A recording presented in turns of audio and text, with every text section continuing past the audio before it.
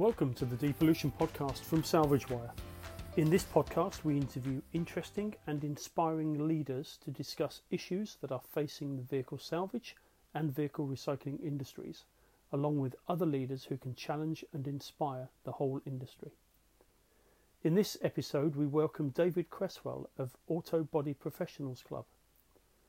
The ABP has been running for a considerable number of years and is a major success in the collision repair industry. David is also well known within the industry, having worked in many different parts of the industry over previous years. This conversation is going to be inspiring and challenging in the same measure. Let's get straight into my conversation with David. David, welcome to the Depollution Podcast. Thank you for taking the time to be part of this. Just as a way of introduction, can you tell us a bit about yourself, your career, who you've worked for, and your current role? Wow, what a big title opening. Thank you, Andy. Very good to be on board with your podcast, and thank you for the welcome. David Cresswell. I've been in the car industry since university. In fact, I was sponsored at university by a large fleet at the time called Thorn Electrical Industries. I've been in our part of, I worked for various car manufacturers, I should have said, Alfa Romeo, Peugeot, Citroën, and Austin Rover. And I left Austin Rover in 1988 to join the fledgling Audatex in the UK. I was deputy MD there from when it started in 1988 until 1998. And that was a heady, great days of introducing computerized estimating to the market, something that didn't exist before. And we had competition of Glassmatics, and our system in theory was the second system because we were an online system, and online wasn't good in those days, and we had manufacturers' data rather than Thatcham data.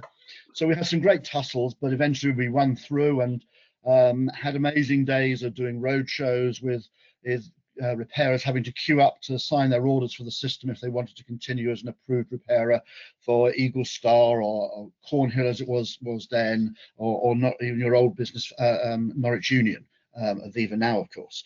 In 1998, I after 10 years, we got 85% of the market, and I left and joined a company called Miller Fisher. We had Fisher Motor Engineers, which is the largest firm of independent engineers in the country. So I had 100 guys in cars running around the country inspecting damaged cars on behalf of insurers and brokers and accident management companies. Did that for 5 years. The parent company went bust. The loss adjusting company went bust. My bit was the bit that made the money, and it got sold to a company called Rubicon. I did a deal for staying there for 6 months, and then left and set up ABP Club in 2004. And still there 15 years later, I should say, sorry. So ABP Club, Auto Body Professionals Club, it's a club for people involved in the collision repair industry. So we have 2,500 members.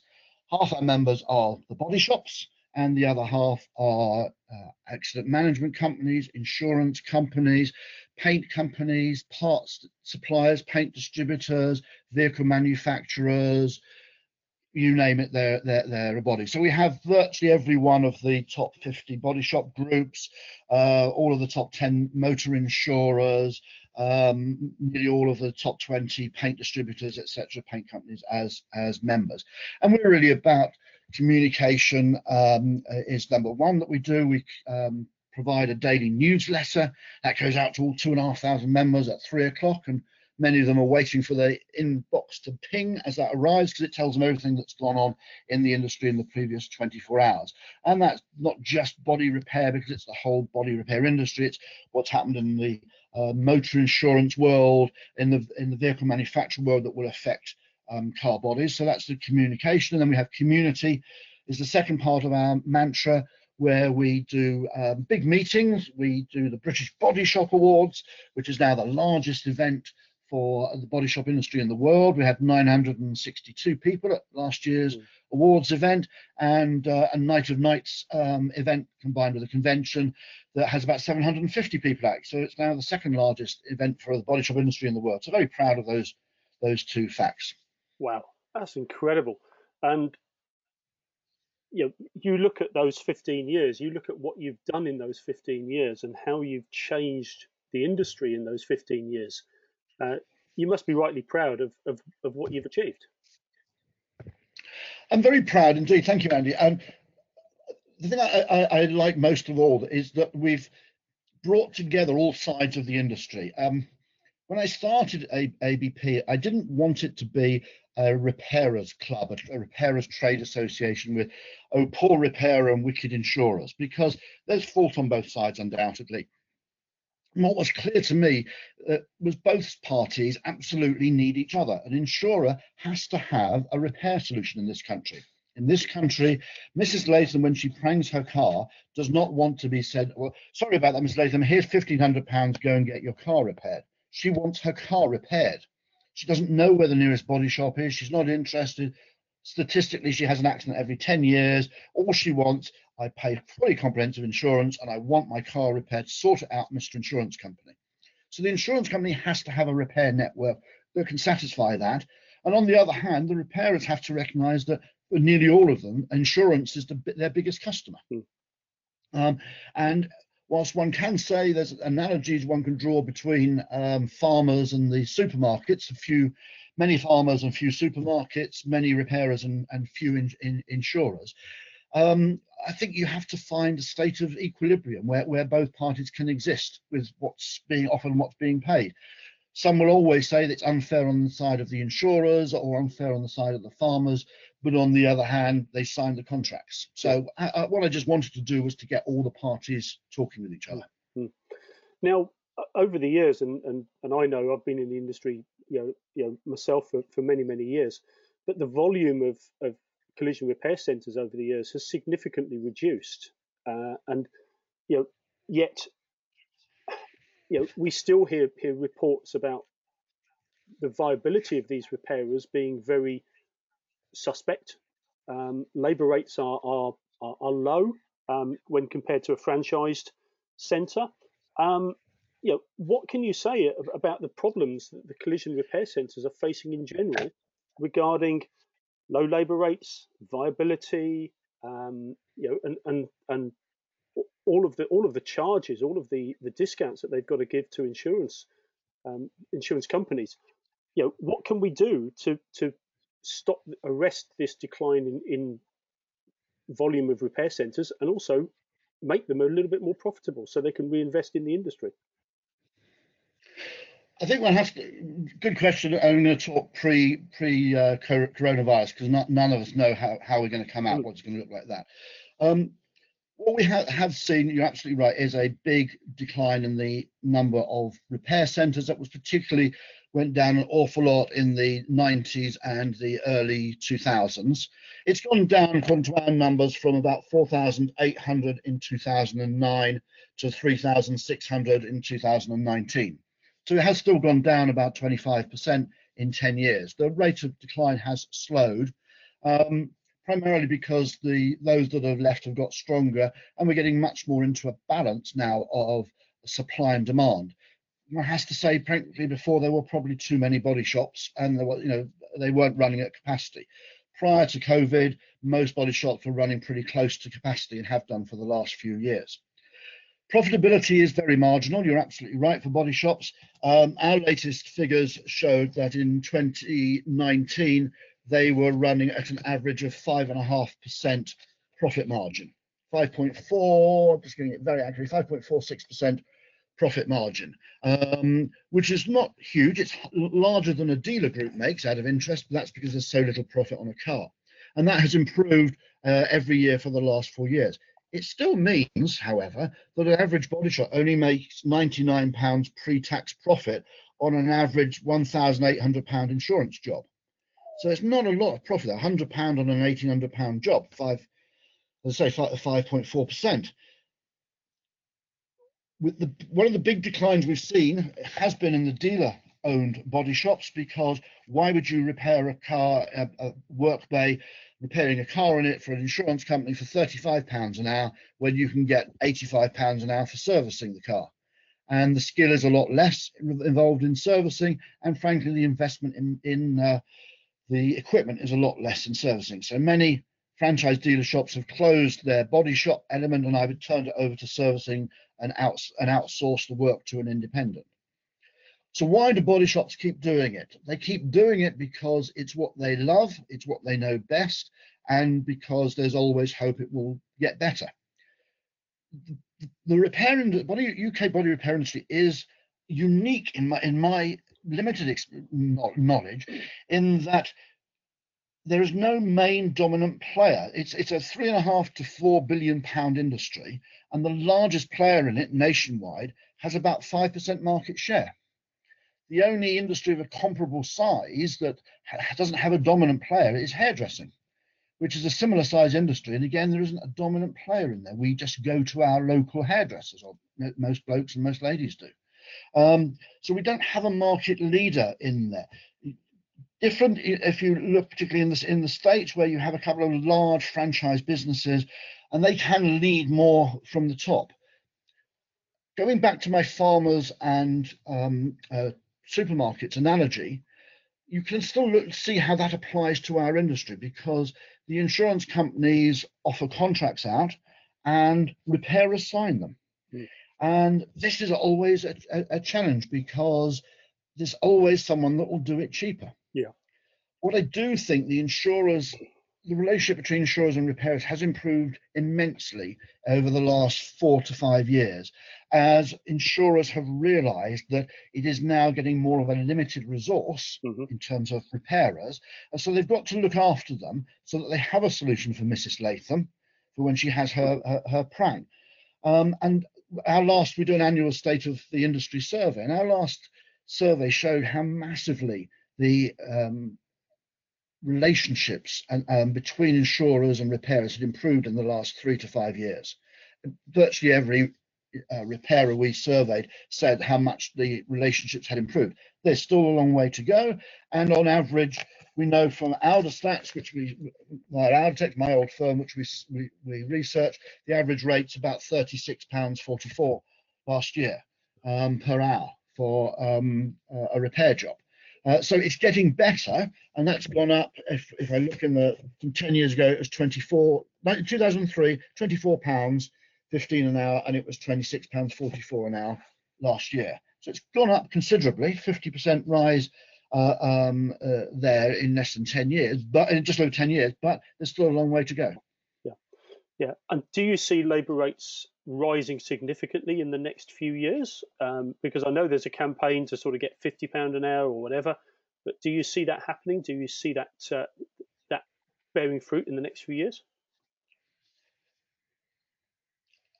Yes. One of the questions we asked the repairers, what do you think is in our last survey last year, what do you think is a fair labour rate? And obviously it went from £100 an hour down to what they're getting, but it averaged out at around £45–46 an hour they felt was a fair rate. The reality is insurers would all happily pay that if every other insurer was paying it. Yeah. Insurance is so competitive that they can't afford to, one insurance company can't afford to pay more than another insurance company. But if every repairer stuck together and said, we will only work for £40 an hour, the insurers would happily all pay that, provided everybody was paying it. But what you'll always have, £40 an hour, I'll do it for 38. Yeah. I'll do it for 37. So a lot of it is that I'm not criticizing repairers, because it's the same with farmers.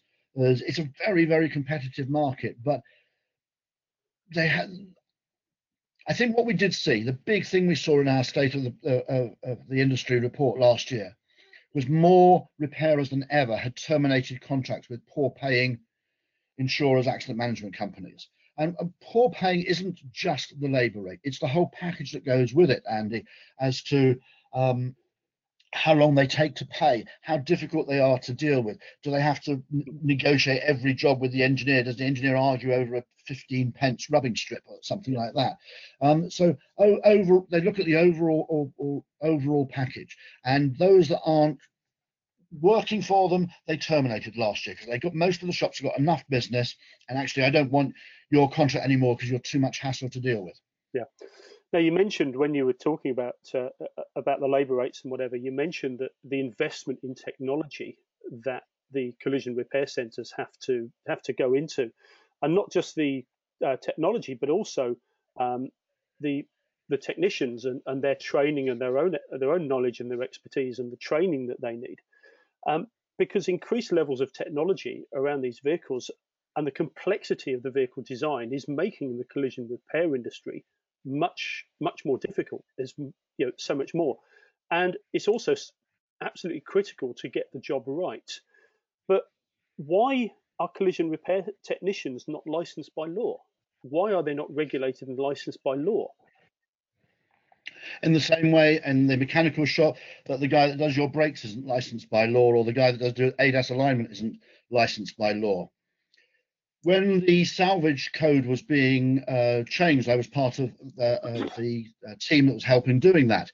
And we tried to get the government to ensure that structurally damaged vehicles were only repaired in a proper body shop, either one with BS 10125 or that was vehicle manufacturer approved.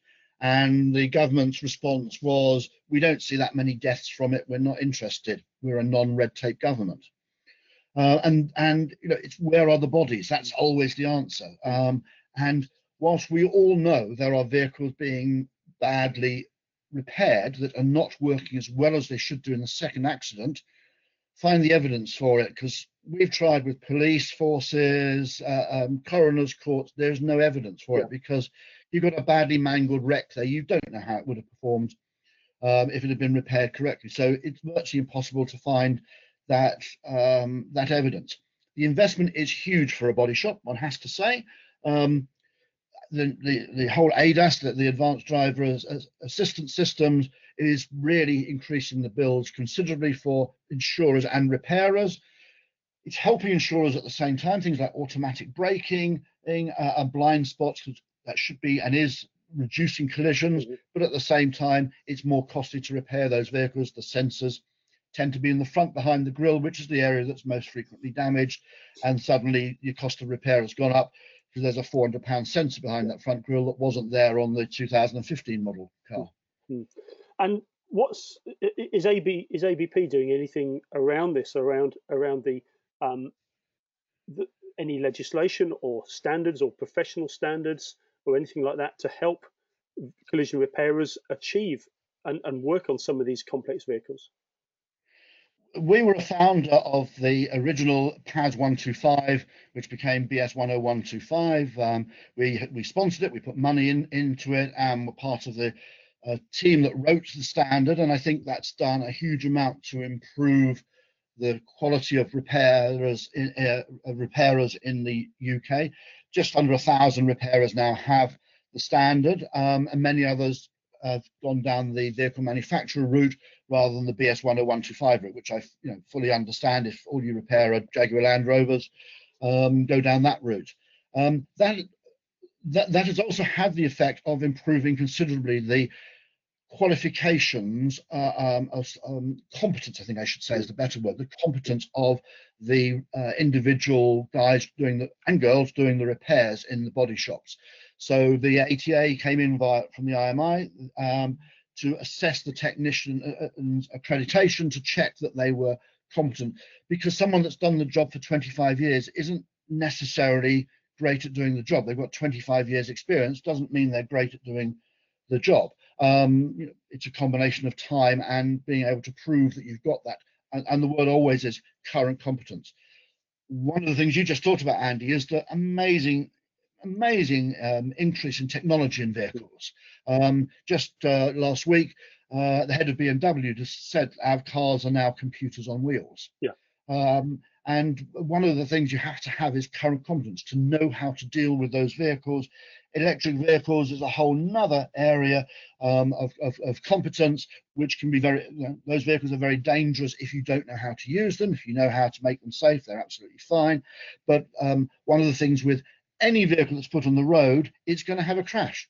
Teslas are going to have a crash. Any vehicle is going to have a crash. They may be able to avoid having a crash, but they can't avoid someone crashing into them. Absolutely. Now, we will come back to our conversation with David in a moment. As the global vehicle recycling industry faces the new post-lockdown normal, Salvage Wire are hosting a webinar to support vehicle recyclers as they explore what changes the industry could embrace to its benefit.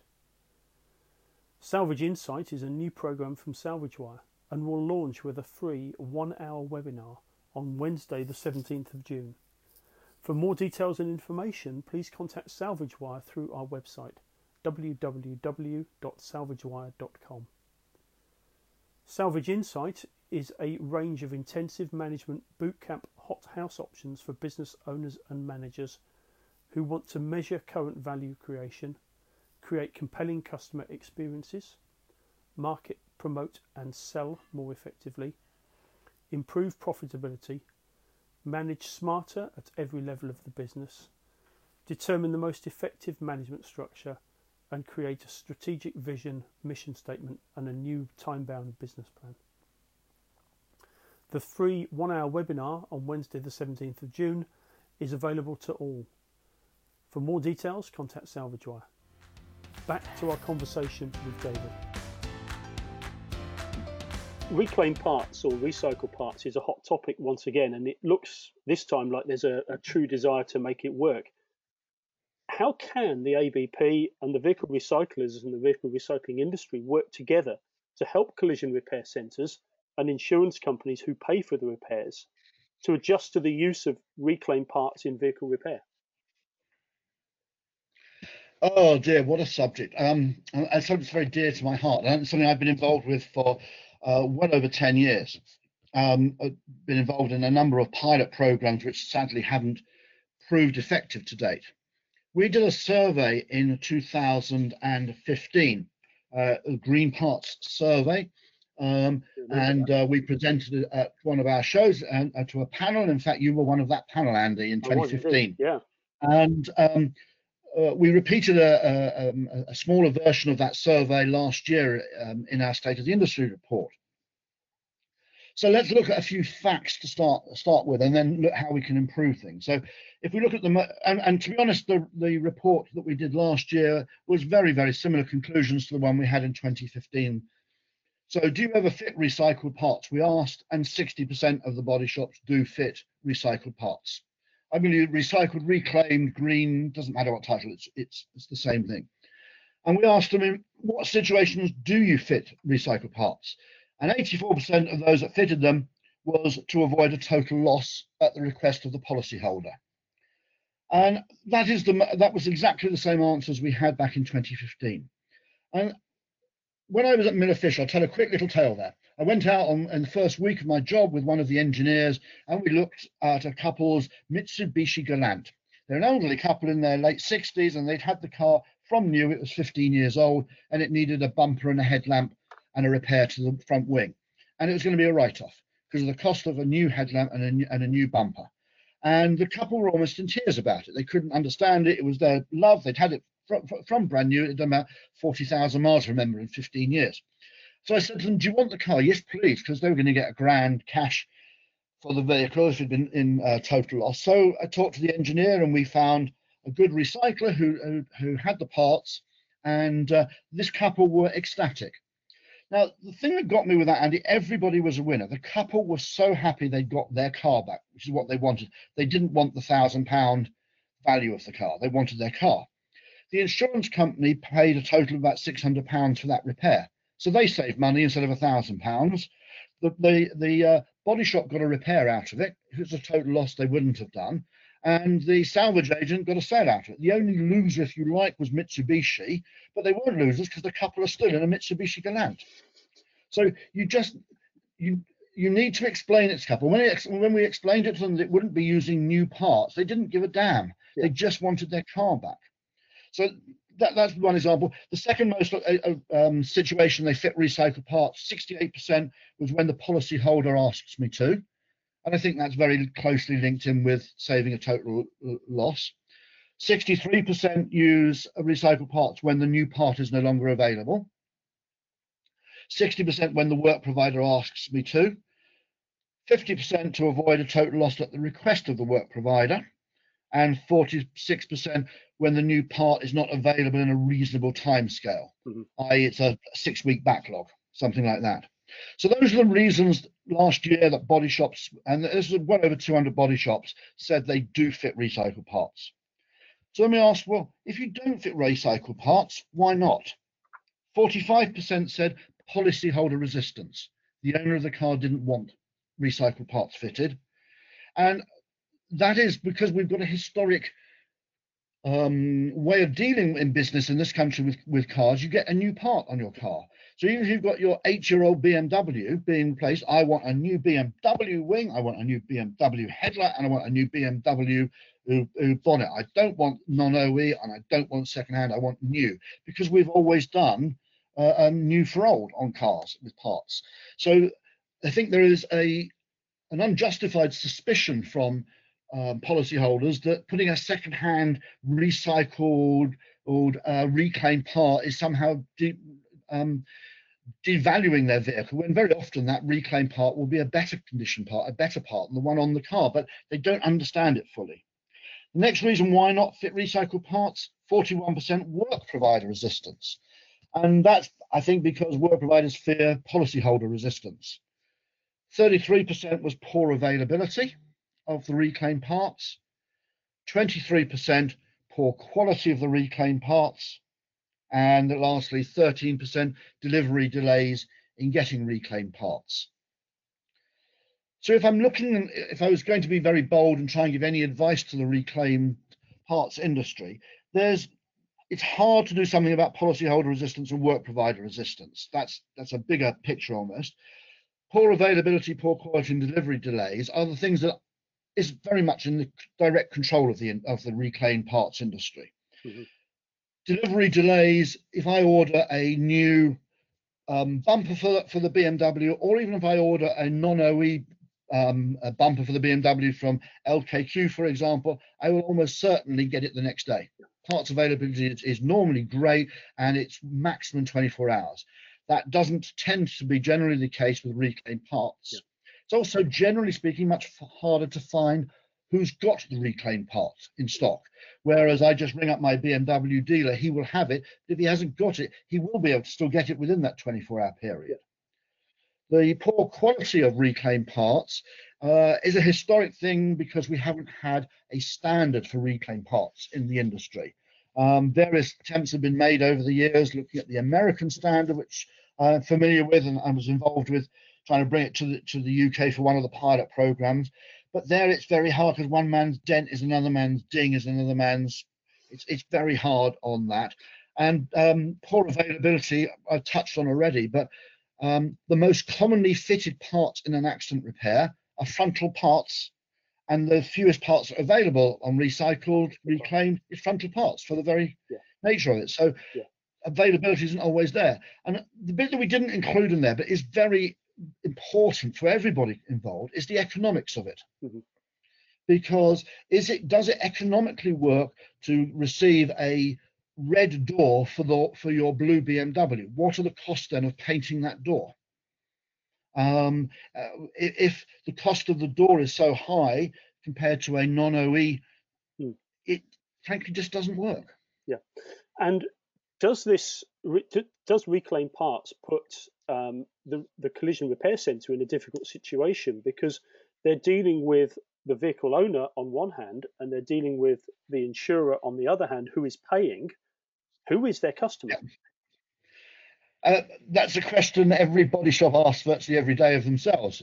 Is the customer the person driving the car, or is the customer the person paying the bill, which is the insurance company? And very often the two don't coincide, because the insurance company wants recycled or non-OE parts fitted, and the owner of the vehicle wants new OE parts fitted.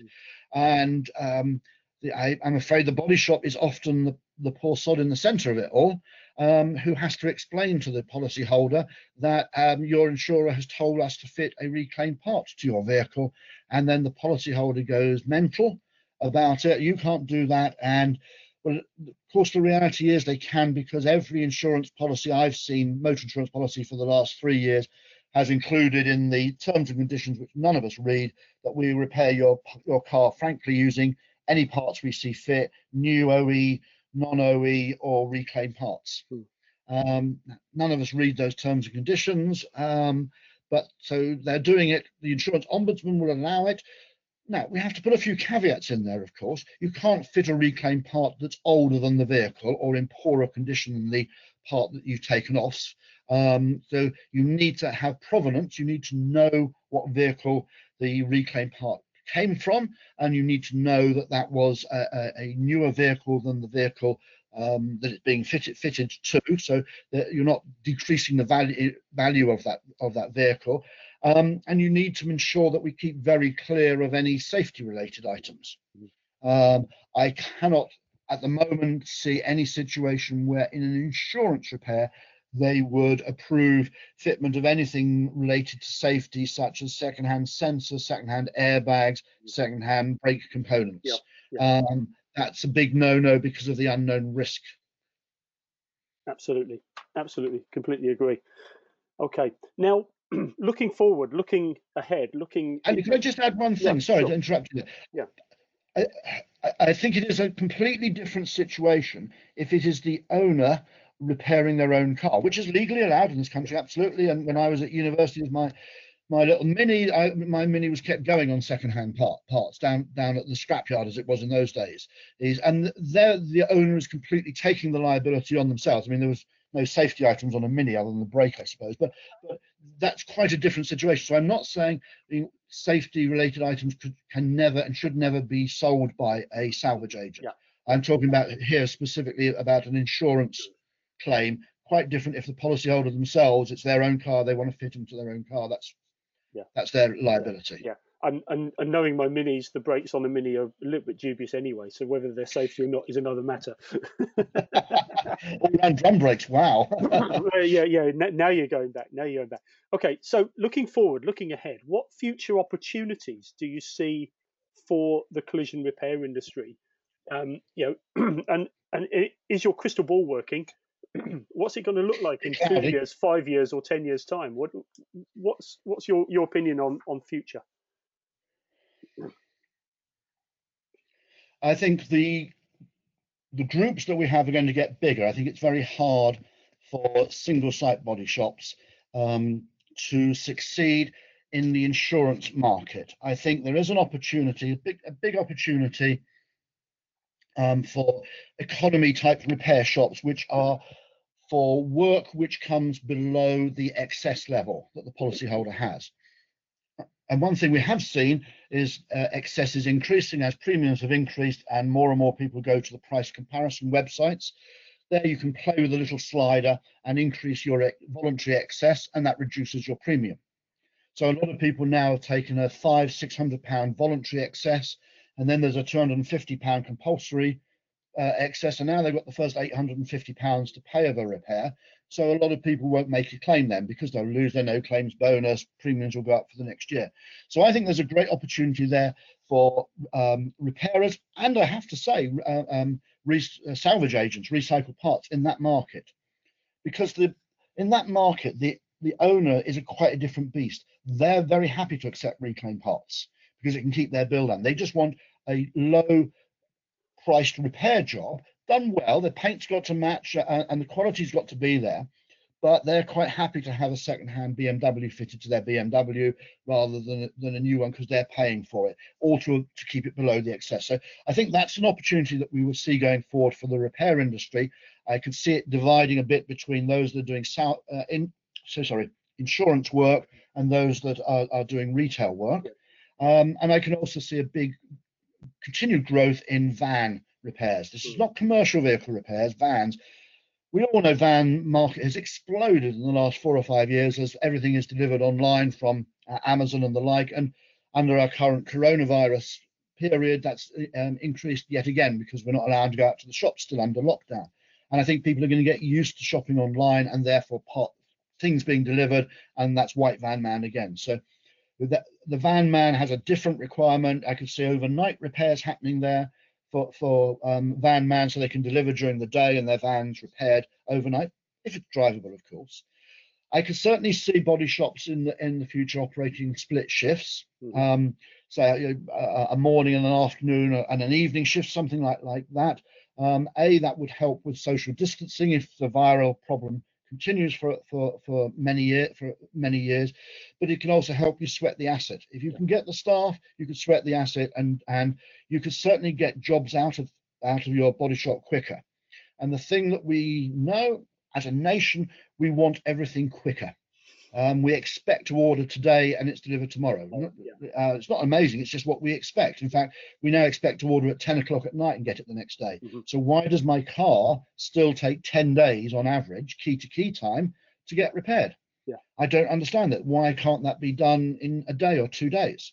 So there's a big pressure on that key to key time, has been for the last few years and will continue, because that's what the policyholder wants. I think I would just emphasize one little area in there.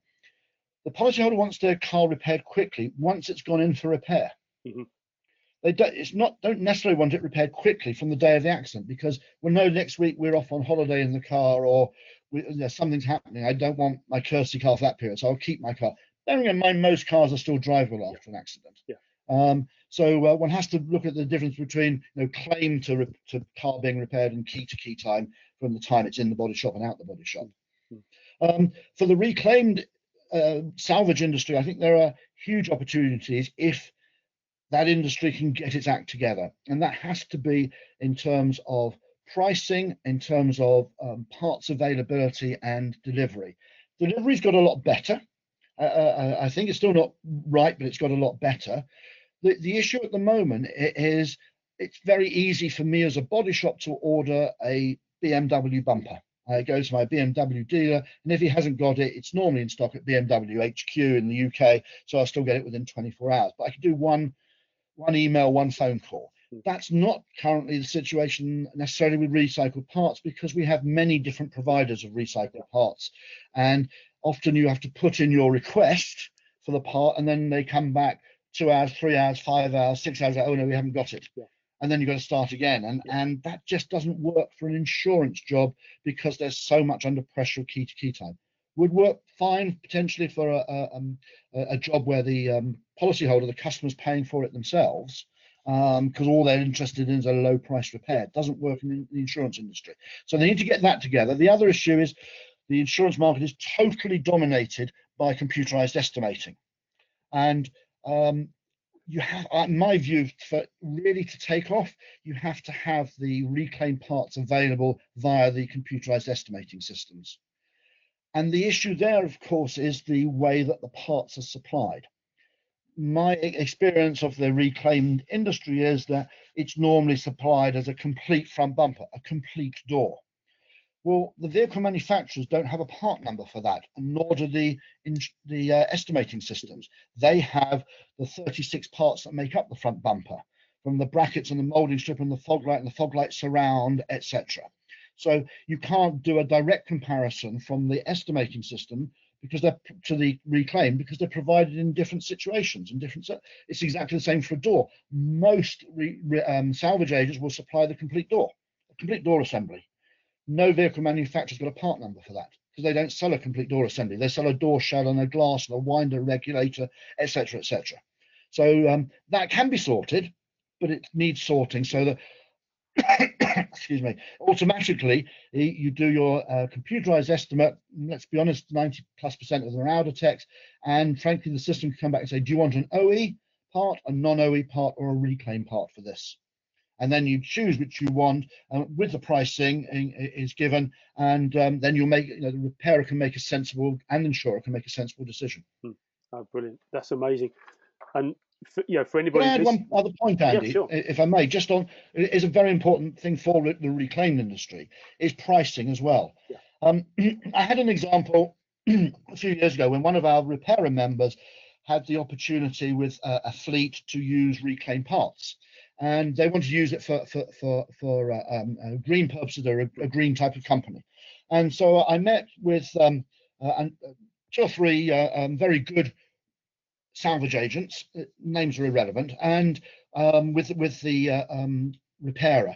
And the problem was on pricing, because the salvage guys would not give a price. They wouldn't say it's going to be 60% of the OE price, or 50%, or 40 quid. Well, it's spot price. It depends how many bonnets we've got in. If we've got too many Peugeot 205 bonnets in, the price goes down. If we haven't got enough, the price goes up. Yeah. And I understand it's that dynamic pricing, but that doesn't work for modern body shops on contracts. It just doesn't work. You need to, it's not we need to find out the price each time. We know the price of a BMW OE bonnet, and we know we get 20% discount on it. So that's something I think the reclaimed market needs to look at if it wants to go into the insurance sector. Absolutely, absolutely. And anybody listening to this podcast, just rewind the last sort of 2 minutes and re-listen to it, because there's important information there that you really need to go back over and make notes on. Absolutely amazing. Now, continuing looking forward, is there any advice that you can give to young and aspiring leaders who want to grow and develop their leadership skills in the collision repair industry? What a great question.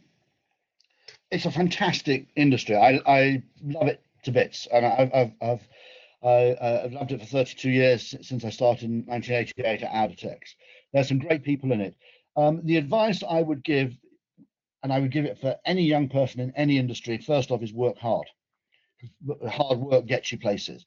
And secondly, whilst you may think some of the people in the industry, I'm going to use are old farts, actually a lot of them aren't. They're actually very knowledgeable people, and you do well to listen and learn from what they do. Read widely. Read widely. Read everything you can get your hands on about the industry. Learn about the history. Look at what's happening to the industry in other countries. There are many things that we do better in the UK than other countries in the collision repair industry. There are other things which we don't do as well. So read widely and learn from that. And don't be afraid to ask questions. The best business lesson I ever had was don't be afraid to ask questions. The only stupid question is the one you don't ask. Yes, that's right. And I'm particularly good at asking stupid questions, because if I don't understand something, I will ask for it. And normally people are very happy to tell you, and they don't take the mickey out of you. They normally bursting with pride. Oh, I know more than you. I'm happy to tell you all about it. Yeah. And that way, you need to just ensure you really know what you're talking about, rather than think you know what you're talking about. Oh, amazing. Really, really good answer. Thank you for that. And is there one thing that the UK government could do that would have the biggest benefit to the collision repair industry, and what would that be and why? It would be to license repair shops, license body shops, collision repair centres. It does seem, always amazing to me that cars are quite rightly homologated. They have to meet type approval, and they don't have to, but they all try to get the Euro NCAP 5-star safety rating from the crash tests. And then there is absolutely anybody. We could have Andy and Dave's body shop, and we could legally, legitimately repair a car that then goes out and falls apart at the next impact. And I just don't understand how that is allowed. You have to be licensed. I do a little quiz when I speak on stage, and I say, spot the odd one out, and there's a florist, a pet groomers, chiropodist, etc., butchers, and a body shop. And the one odd one out is the body shop, because that's the only one that doesn't need to be licensed. Yeah. You have to be licensed to be a nightclub bouncer, to cut someone's hair, to run a pet shop. You don't have to be licensed to repair a motor car. Amazing. When you put it in those terms, that is amazing, isn't it? That is incredible. That we would. I think more people are probably killed by cars falling apart, badly repaired, than are killed in a hairdresser's. Absolutely. Not that you need one so much, Andy. No. Not now. And one final question, and we ask all our guests on the podcast this final question: what was your first car, and do you have any special memories of that car? Oh God, I mentioned already as it happened. Yes, I do. It was a green Mini, and I even remember the number plates. The only number plate cars I remember: MLX 495L, and Mini 850 with a long gear lever that disappeared down into the bulkhead, and sliding windows. Didn't have wind-up windows, sliding windows.